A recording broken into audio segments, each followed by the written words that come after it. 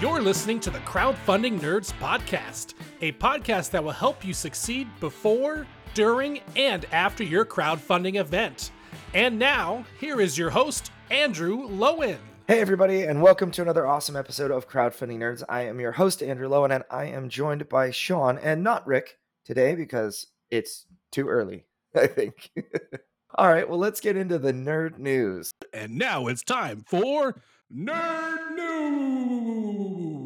I have an article here from the Washington Post that talks about, the headline says, "We're in a golden age of board games. It might be here to stay." And this was published on December 24th. So by the time everyone hears this, it's going to be the new year. Happy New Year, everybody. And whenever a mainstream news outlet writes a big article like this about board games, it is, I think, a pretty big deal because it's really meaningful.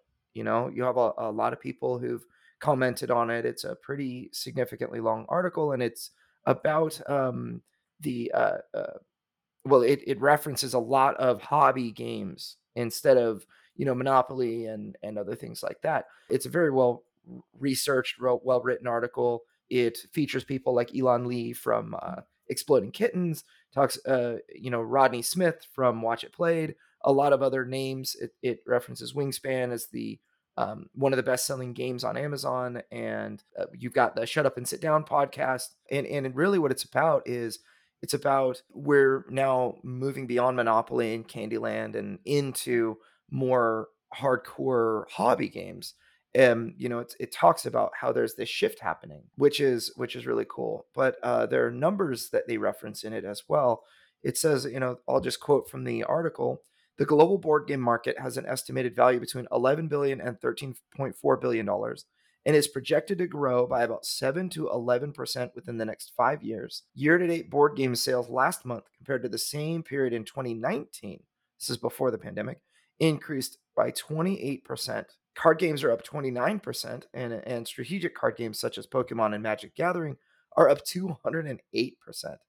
There are a lot of, and it references Kickstarter. The crowdfunding platform Kickstarter has made it easier than ever for unknown designers to release games. Over 3,000 new games are released each year, according to the website and online forum Board Game Geek, and it goes on. But I find that I mentioned that I think this is really great for the, just for coverage, but also, mainstream. It makes sense to me that it would be a worthy subject to cover. What do you think, Sean? Yeah, I think things like this is going to bring board games into people's radar again, and then it almost becomes like a self-fulfilling prophecy. Like, board games are going to increase. Well, you've just written this massive article about board games. It's probably going to get more people into the space, and then they're going to get more people into the space. And I think what's interesting about board games is that I think what that article mentions that there's a game ready for everyone. You can find it. There's a game about making blankets or whatever.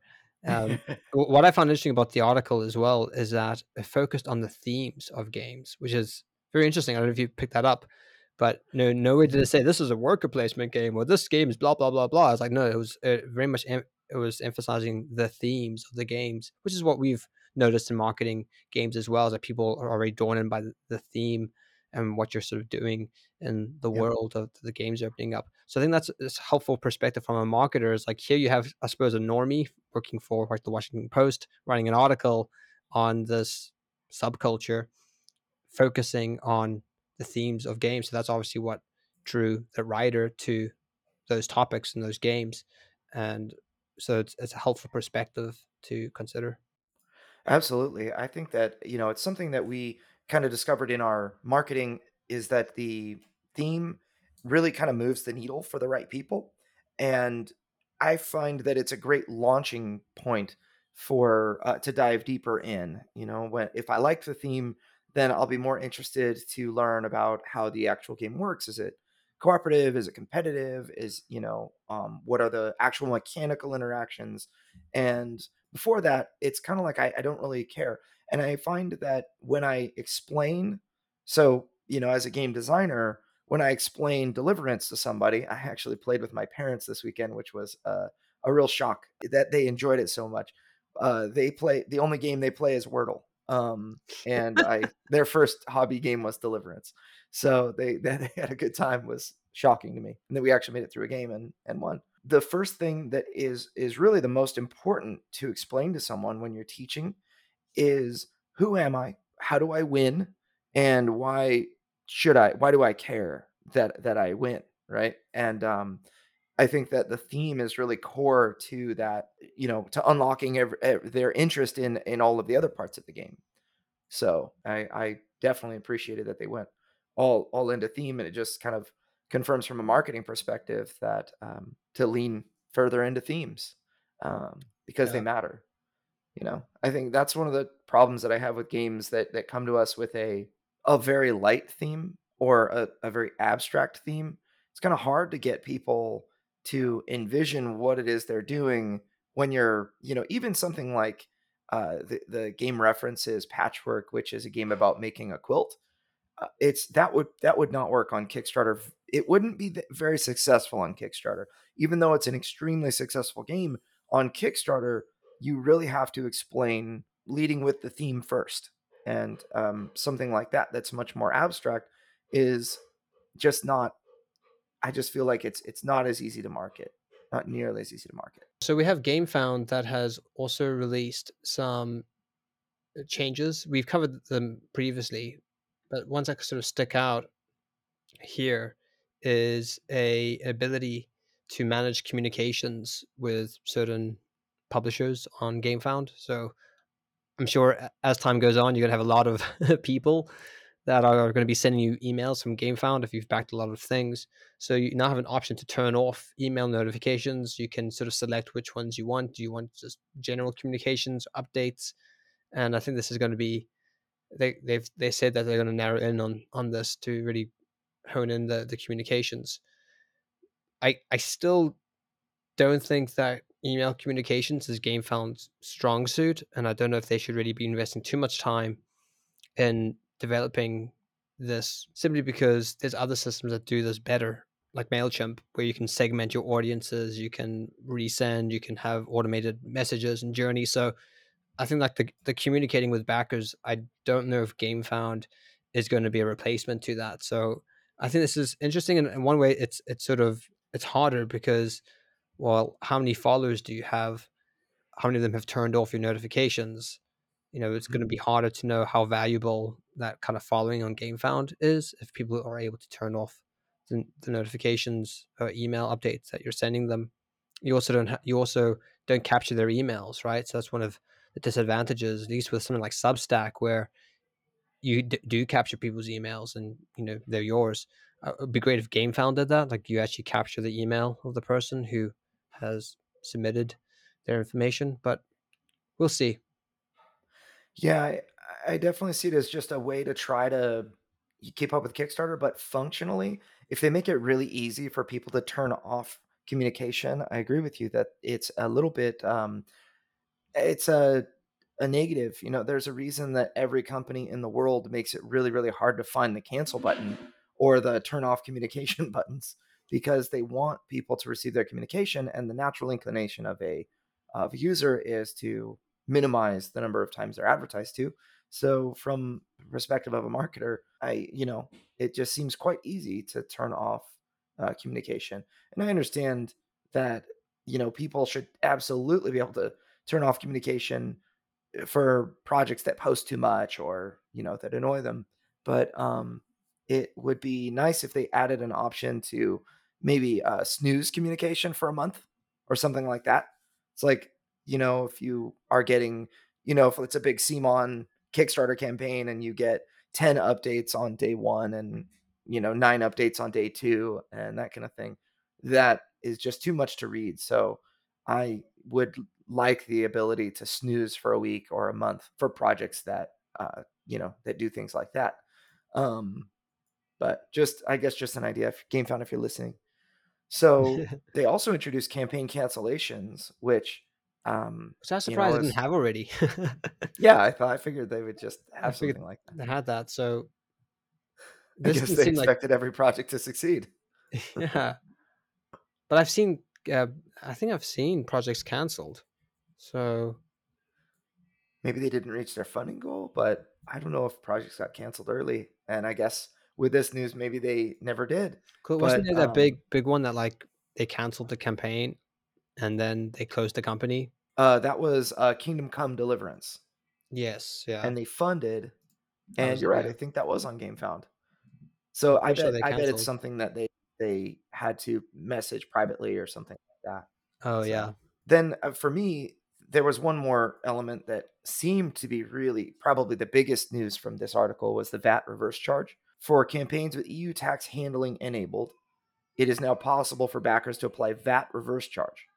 Now, this is a foreign language to me, but we were discussing this before the podcast, and it seems that the EU and the UK are just nightmare to navigate as a creator.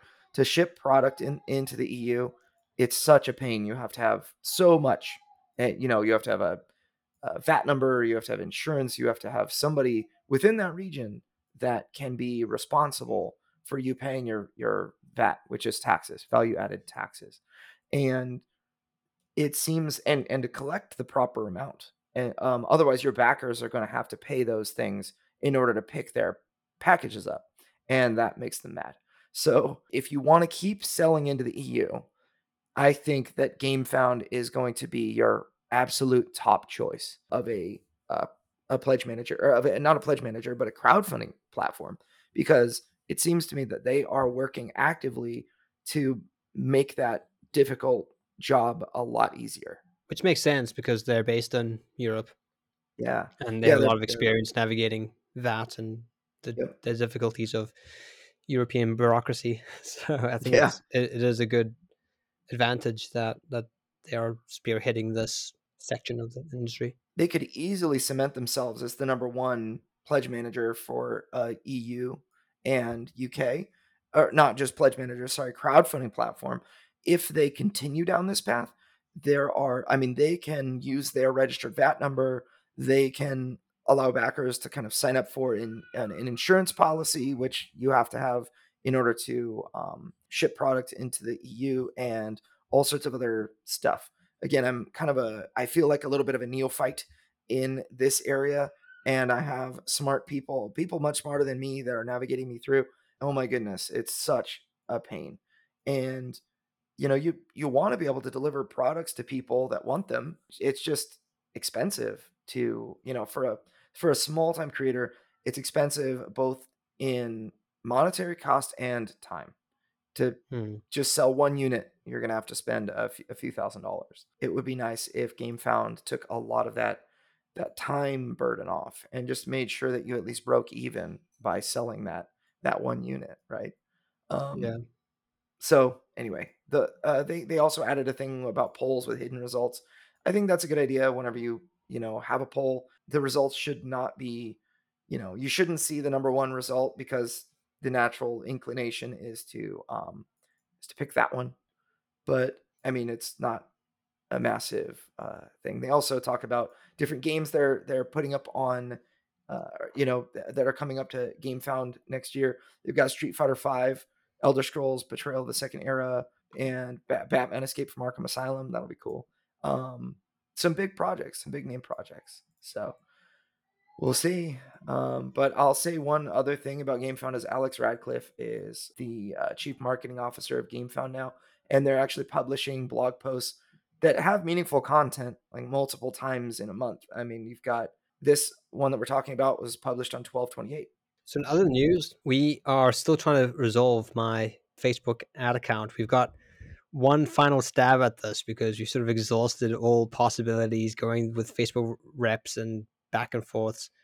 I don't know, Andrew, maybe we'll tell people, how did you hear about this troubleshooting issue that we're going to try as our vain final attempt to resurrect my ad account? Yeah, so the quick background is that Sean's primary Facebook account, he spoke disparagingly about Amazon Lord of the Rings, Rings of Power. I seriously think that's why you got in trouble. And he It probably was the final straw. maybe so they ended up restricting his ability to advertise. which is a problem as that's our primary means of earning income. And so he had to use a backup account.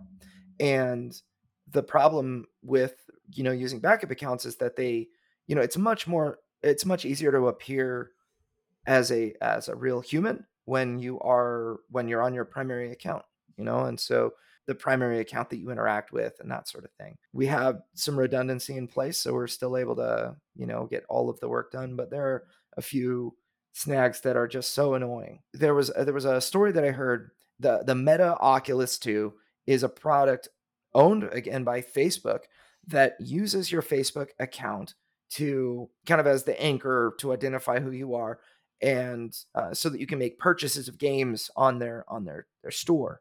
And the thing that I heard was that if you buy an Oculus and your account is restricted from advertising in any way, right now Sean has this lingering. It's not even a suspension. It's just like you can't advertise like forever.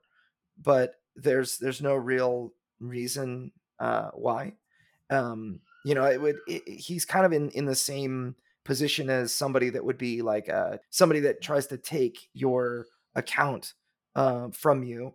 Yeah, so when your account gets hacked, the first thing that happens is Facebook shuts off your ability to advertise because your account's been compromised. So Sean's main account is kind of in that position where he's able to post on Facebook and interact in the crowdfunding nerds community, but not able to interact in ads.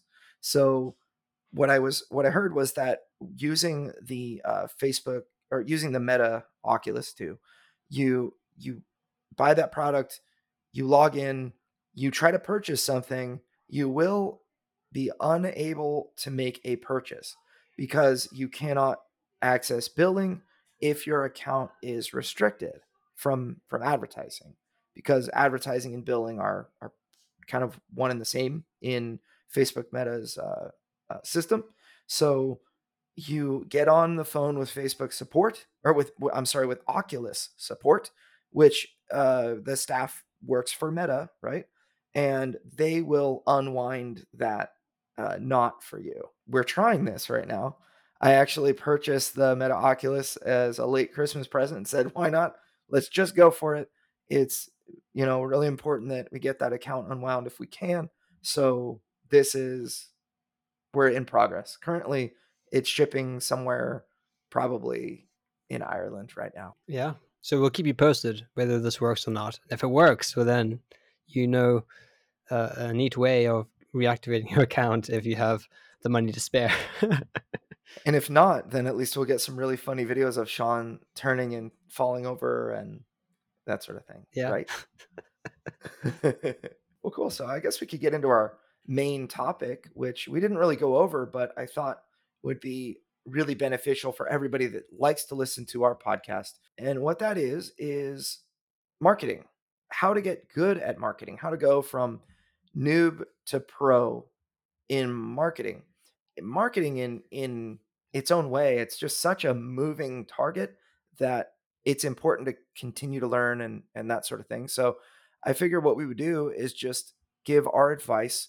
If you wanted to get better at marketing, and I highly recommend that you do, then do these things. If you want to get better at marketing, and you should want to, take the time to learn and eliminate distractions.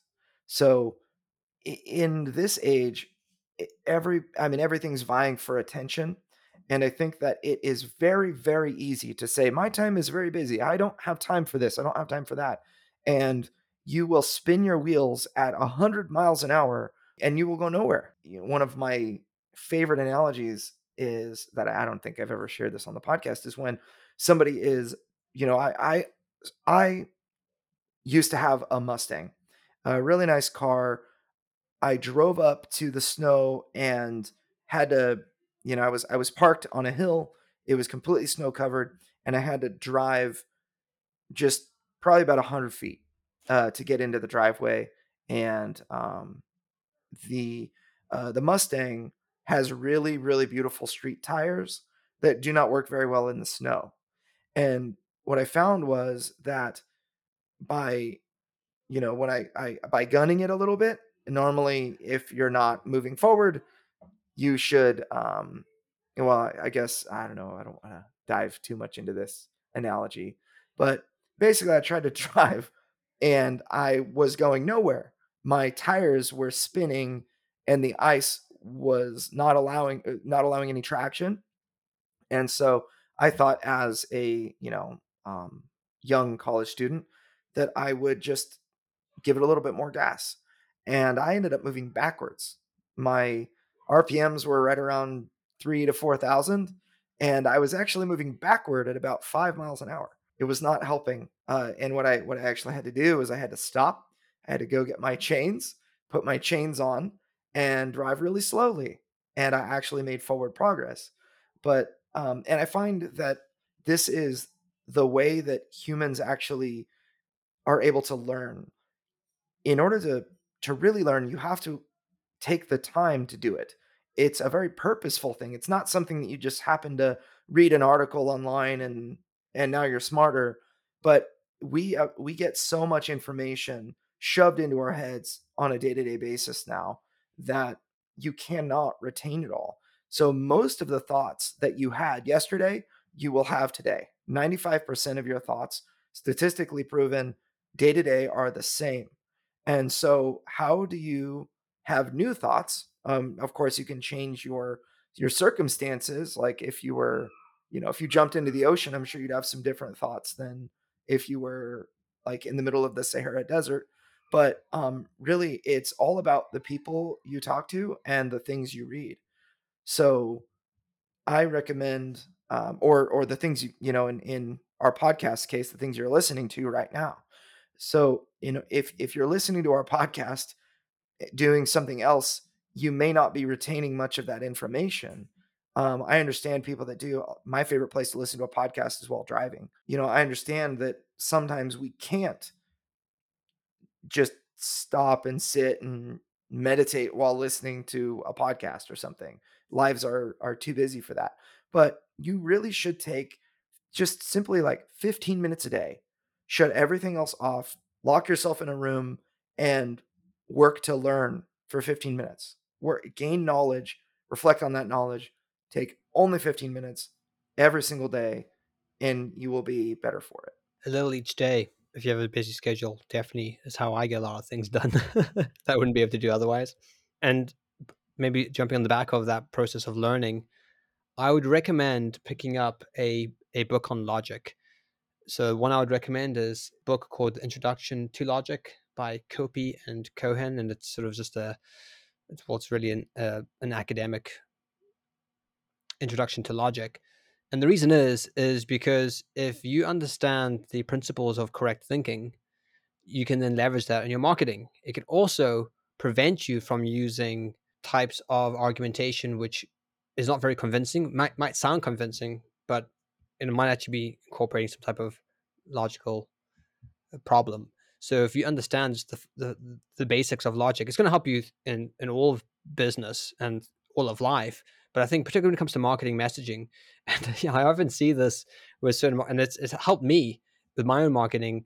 It's like, oh, I could say that, but that's actually not necessarily true, and it's committing this logical fallacy, and I need to be careful that I don't, I might need to change the messaging as a result of that. Now, if you were a bad actor, you could actually use this information to manipulate people. You could purposefully include things which sound convincing, but actually there's some fundamental problem with what you're doing. So obviously this could be used in a way which we can come back to, but I do think it will help refine your message. Sometimes you hear things like, you often hear this with marketing messages. It's like, I used to be on the streets.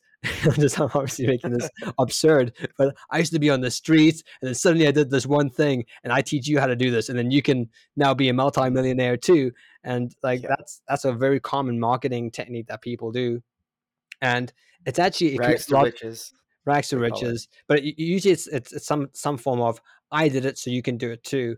And that actually commits the fallacy known as a non sequitur. It does not follow. It does not if just because you can do it does not necessarily mean that I can do it. I'm going to have the same results, the same. And that's why we as marketers want to be very careful to say, oh yeah, we've raise so much money for these people, we can do that for you. Well, we possibly could do it for you. What we do have is a tried process, and we've done this a couple of times, but to make any type of guarantee to people would be disingenuous and downright deceitful if we were to do that. So Yeah, I think that there's a little mini point here is that beware of guarantees. A lot of our prospective clients are seeking guarantees. If I spend this much money with you, I want some kind of guarantee that I will, that it'll be worth it, right? And so what we can do is we can show a tried process where, you know, 100 different case studies of clients that we've worked with have funded and overfunded and done very well and that sort of thing. But I actually, well, I don't want to get too far into my list here, but it definitely touches another element of the list that I think is very um, relevant, is that marketing is a moving target. That's actually my number 5, but I guess I'll say okay. it's my number 2 now. Marketing is a moving target. You should fail fast and be willing to adjust your tactics. The worst thing that you can do is to fail slowly, like really slowly, and Mhm. waste years of your life slowly failing. I think that's one of the things that really scares people is they feel like this imposter syndrome is what I'm doing working. I feel like a failure. I'm not talking about that. I'm talking about spending money, pouring money into something that is not, I'll say, like, if you were going to bet on a horse race and one of the participants was a dog, I will tell you unequivocally, do not bet that the dog will ever win. You should never do that. And there's some people that that's kind of what they're doing, that they have a bad product or a bad marketing company that they're working with or a bad, whatever it is. Be willing to recognize failure, accept failure, and change your tactics. If a particular, for me, if a particular marketing message is not really working that well, be willing to look at the data and admit that to yourself and then change. Search for, that's what we do in marketing all the time with A/B testing. You should be willing to fail a lot on your road to success. And in order to do that, you need to fail quickly and you need to adjust your tactics. You need to kind of examine why are you failing and adjust your tactics. So back to what Sean said, where we have a client that, we raised $500,000 for Distilled, or $559,000 for Distilled, which was a first time creator. And now with Deliverance, we raised $314,000, which was also a first time creator. It doesn't necessarily mean we can raise hundreds of thousands of dollars for you as a first time creator, because marketing is a moving target. What worked for them may not work for you. And so you have to be willing to change early on in order to succeed in marketing. Once you understand how to market things well, it can allow you to pivot all the more faster, because you might want to start a new idea. You don't invest lots into it. Like, start small and build up, but you might want to actually run some ads and to see how it does. And then you realize, well, the click-through rates are low. I'm finding it very difficult. I could probably get this to work, but it would be a lot more effort than I first anticipated. And then you can, drop the project or whatever, make tweaks to the project. So things like that can also be helpful. I think good marketing would just make a bad product fail faster. So if marketing it could actually be a good way to determine if this even has legs to begin with, which could be very helpful. And just to come quickly back to the idea of studying logic, it not just helps with your marketing message, it also helps you come against backer objections, because a lot of backer objections are not rational, but you need to be able to acknowledge them and then address them. So coming back to this idea of a non sequitur, things don't follow, it also works with backers, right? A backer could look at you and say, well, you've never created a Kickstarter, therefore you've never funded a game, so this is not going to fund. Well, that actually doesn't follow either. It'd be like me saying, well, you've never died, so therefore you're never going to die in the future. But understanding that thought process, a prejudicial conjectures. I think the idea of studying logic is not so that you understand all these terms, it's just so that you're familiar with the concepts, so that you can recognize when they exist and then be able to address them. You're going to have two problems in logic. You're going to have everything's going to either be arbitrary or inconsistency. So That's gonna be the two massive problems you're gonna have to overcome. So it could be an arbitrary objection. We have to find a way to overcome that arbitrary objection, which has no basis in reality. And then inconsistency, there could be some type of internal inconsistency in the way someone's thinking about something or how you're thinking about something. But being aware of these things and knowing how to articulate them, I think it's going to be helpful overall. Yeah, I find that one element of logic that has really helped just to understand, I forget what this fallacy is called now, but it is the fallacy of this or that. The It's the going to be a false the dichotomy, only okay, false dichotomy. It's either this or that and nothing or else. it's a complex question because sometimes it requires an additional thing. Like, Yeah. have you stopped beating your wife? Like for the first question, do you have a wife? And then have you ever beat her? And it's a complex question. Yeah, it's a way that people feed. I see detectives on crime dramas always feeding people questions like that assume things in the Yeah. question. So the next one that I had on my list is put what you're learning into action while you're learning it. So I took this sales course with one of my mentors that was on our podcast, Dan Bow. We did a two-part podcast on sales technique, which I think is so valuable for anybody that listens to this podcast. Dan Bo has such knowledge, and it was awesome to have him on for 2 episodes just talking about selling stuff. But so I took one of his sales courses. I remember I was very early on in my career as a small business owner, entrepreneur. I was selling websites and I was networking and other things to try to find work. And one of the people I met was Dan Bow, and he asked me, how's everything going? And I said, hey, it's going okay. I'm kind of struggling, but we're making ends meet right now. And he asked me if I wanted to do better, and kind of challenged me in the with the reasoning of, if you do things the way that if you continue to do things the way that you're doing them now, how will things end up for you? And I recognized that I needed to improve, and I identified Dan as the guy that can help me do that. So I took a 6-week sales course from Dan, and it was like an in-person training. This is back in, I want to say, 2012 or so. And every week we would go over like 3 or 4 hours of just intensive studying, examples, all sorts of, interaction. It was a very, very powerful sales course. And he, just challenged us to work on the stuff that we were learning. We learned how to pitch our ideas and pitch for sales and other things like that. And it would have been very easy for me just to receive the information and wait until I had all the information to act. And I think that is the way a lot of people think. And I think that's a huge mistake.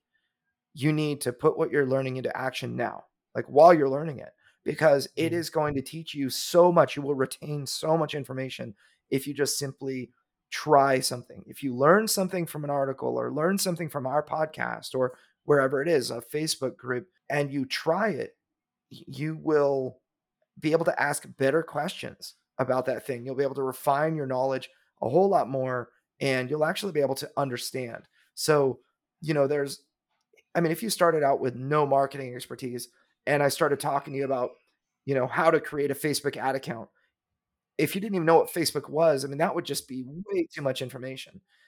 But I mean, for a lot of people that listen to our podcast, most people, I would imagine, exactly what Facebook is. And so I'm not building this impossible line of understanding or it's not impossible to follow what I'm saying about that.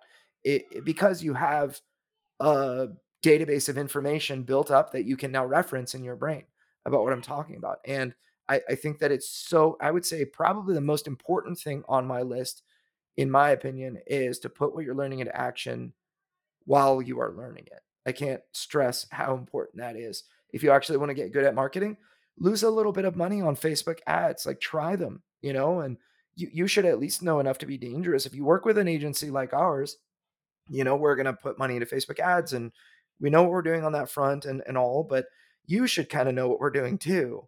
I think, you should have enough information and experience to at least be able to know if what we're doing is right and good as a business owner. I think that's very important. And thankfully we have a course coming out soon, which will be dropping in by the time you're listening to this, about 2 weeks time, the 16th of January. So if you're interested in that, then make sure to join our email list and you get notified as soon as that's live. And that will be a useful tool for you. My number 4 is to learn by studying others and other clients. So, in the case of the crowdfunding nerds course, you can learn by studying us and what it is that we do at a more intensive, level.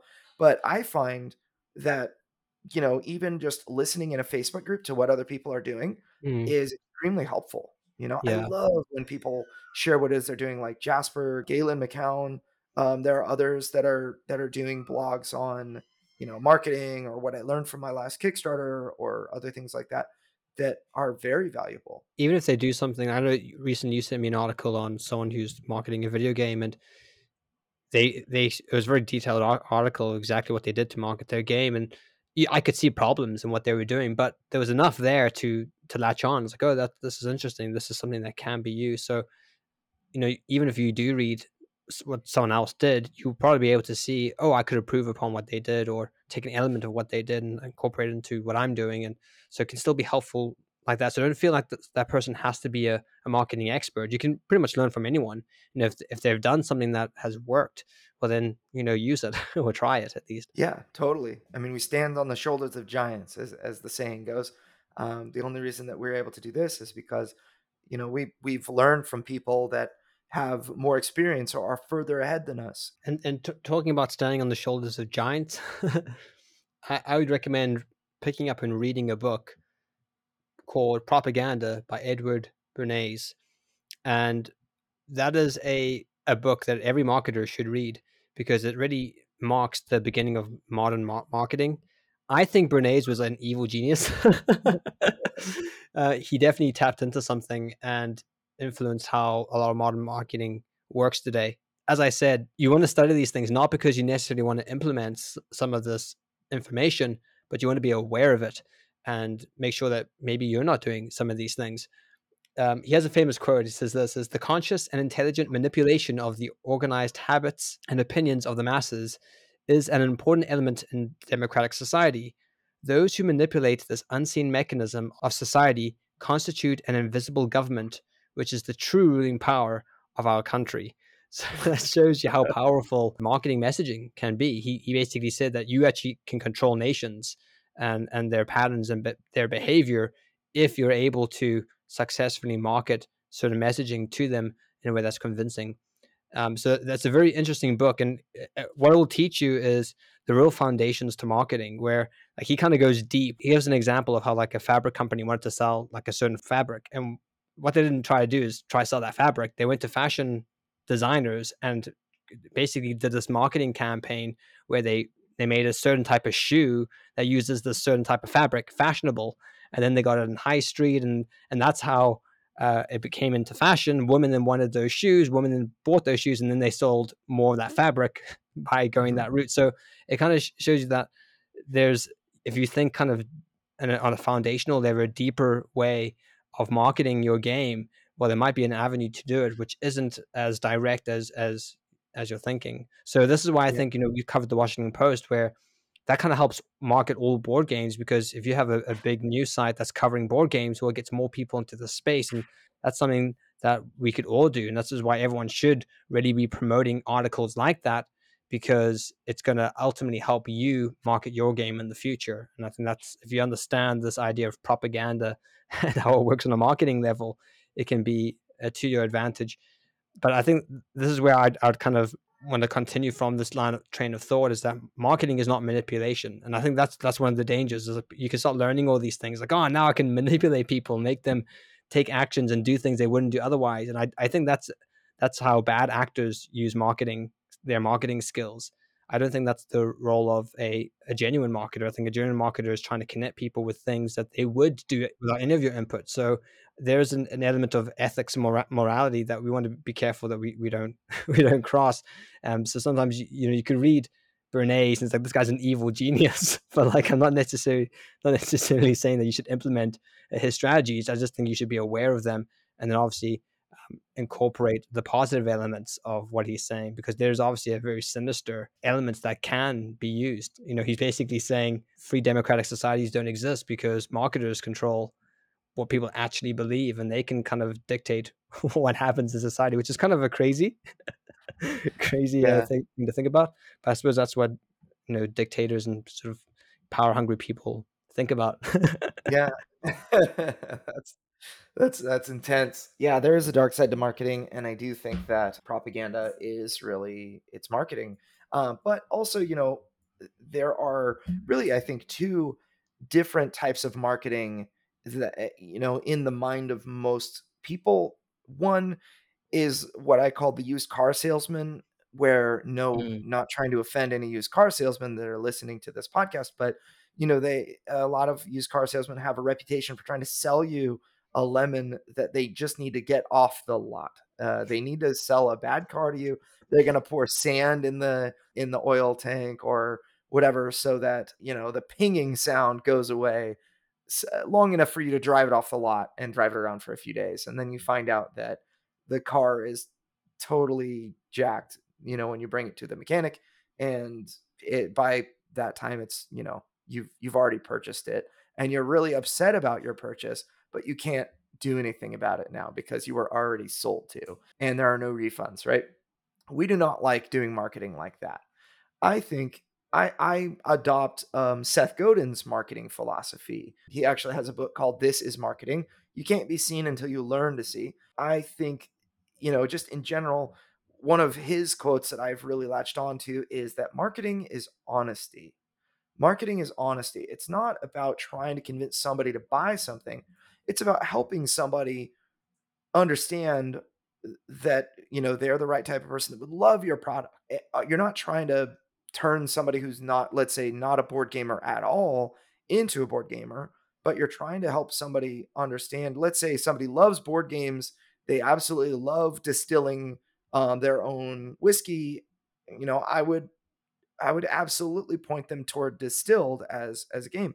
I had the real estate agent that helped or that sold that helped me purchase my house. They loved going camping and going on every vacation they took. They would take their camper and they would go hiking and all that. So I recommended that they would try out Parks, which is a game about visiting national parks, and it's got a lot of really beautiful art of the various national parks and in the United States. And they had never played a board game in their life, and they bought that and they played it like twice a day, every single day for a month, and they were so appreciative that I told them about this game. They loved it, and they bought Scythe, and before you know it, they had purchased all of the accessories for Scythe. They've got, they try to get into like miniature painting to paint the metal mech miniatures that come with Scythe. And that was all because I introduced a game that I thought they would really enjoy. And it turns out they really did. If you ever need a game recommendations, go to Andrew. Yeah. They loved their purchase. They loved me for recommending that. And now I'm an authority source in my real estate agent's life on what games they should get, what games they should try, what games they should purchase for other people, and that sort of thing. And that's really how, in particular, the board game industry, also the video game industry, kind of works, where anything in entertainment, the best source of marketing is people telling other people, right? Because they were excited about the product. And we love to help others just, have the same experience that we had, or we love to help others find something that they would love. That's the way I look at marketing, is that you're not trying to, get people that don't want the thing to all of a sudden change and want the thing. But you want people that don't want the thing to say that they don't want the thing as quickly as possible so that you can move on to the person that does and spend your time with the person that does want the thing. So that's why we send Facebook ads out to a large swath of people. A lot of them don't want what it is that we're advertising, but some of them do. And Facebook ads are one of the greatest ways to find and segment those people, because the people who don't want it will not click. The people who do want it are the ones that click. and they go and read the stuff on the website, and we further qualify those people into those that are really interested in getting more information. And that's why the email list is so valuable, because you are talking to people who want to hear from you. They want to know more about your stuff. They're debating on whether or not they're going to buy your thing because they really liked it at one point and they just need more information. They need to maybe prepare for it and all of that. And that's what the email list does. It kind of warms them up and brings them along, and you get them into your communities and that sort of thing. And you're really just kind of celebrating a really wonderful product with people that are like-minded. That's what I love. And I think that's actually more what I would call tribal marketing. You're building a tribe of people that can all celebrate this thing that you made. And I think that's a very, very powerful way to work in marketing. The key is caring about people and recognizing that there are people. One of the dangers of digital marketing is because your sort of KPIs are digitized. It's like, oh, we got a lead, we got a sale, and you kind of look at them as like binary numbers, and this is like on a screen is digitized. When actually those represent real people with emotions, who are far larger than just a number on a screen. And I think when you recognize that you're actually dealing with human beings, with people who have families, who Mhm. not only that can they don't just sit there, right? If they get excited in the right ways, they're going to be telling their friends. So if you invest in people and you care about your people, I think that's where the marketing really snowballs.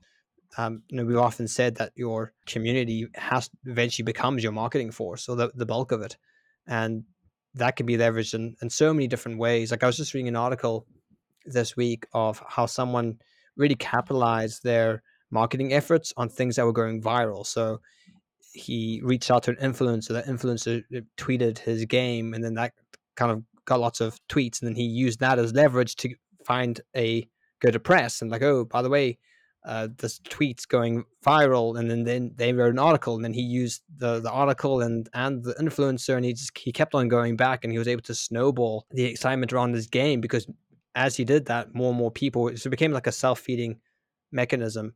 And you can do that if you have a community. You can say, hey, everyone, go and review my game on Steam or whatever, and I can then boost it in the algorithm, or go comment on this YouTube video that's going to boost it in the YouTube algorithm. Whatever, you can do so many different things once you have that community, once you can leverage it. I agree that you treat your audience like people. In return, they'll treat you the same way. So people will care about you as much as you care about them. And if you treat them as a dollar sign, they'll treat you that way. And so I definitely agree with that. And my final point on this list is to put yourself in the shoes of your customer. I wrote in parentheses, know thy customer. I'm circling that right now because it's such a big deal on my own little notes. Know thy customer. The things that your customer cares about, those are the things that you need to I mean, you need to know. If you're going to market to them, you're going to talk to them about why they should care about something. You should probably ask them why they care about something, and then use that information to share with others. I remember, as I was developing Deliverance, I would talk to people about all the things I thought was really cool about the game. And that's a great place to start, but you need to figure out what actually moves the needle for people and what doesn't. One thing that I was very surprised about on our character cards, it looks like a pretty complex game, but all of the things that you can do are on your character card, all of the actions you can do. And that actually you know, really simplifies the game for people. You're not having to look at a quick reference card or look into the rule book for what it is that you can do. You're actually just looking at your character card for all the things your character can do. And it's super duper easy. And I was actually surprised to hear that very experienced gamers were really excited about that, because a lot of games are like, hey, here's all your character card with your special abilities. And don't forget, you have these 9 basic actions that you can take, as well. So, like moving and attacking and other things are not defined on your character card. And so I started to kind of lean into that and share it with people. And others found that that was really cool. It turns out that I was, not as educated on these types of tactical combat, skirmish, adventure games as others were. And just by listening to them, it made a huge difference on marketing. and just by getting people excited about the things that they cared about, not the things I wanted to tell them, but the things that they wanted to hear. When the things that you want to tell someone is different than the thing they want to hear, it doesn't work out very well. So you can actually ask your customers. I think it's, polling and just simply having a conversation with one person can make a huge difference. Like, why do you like this game? What are you excited about?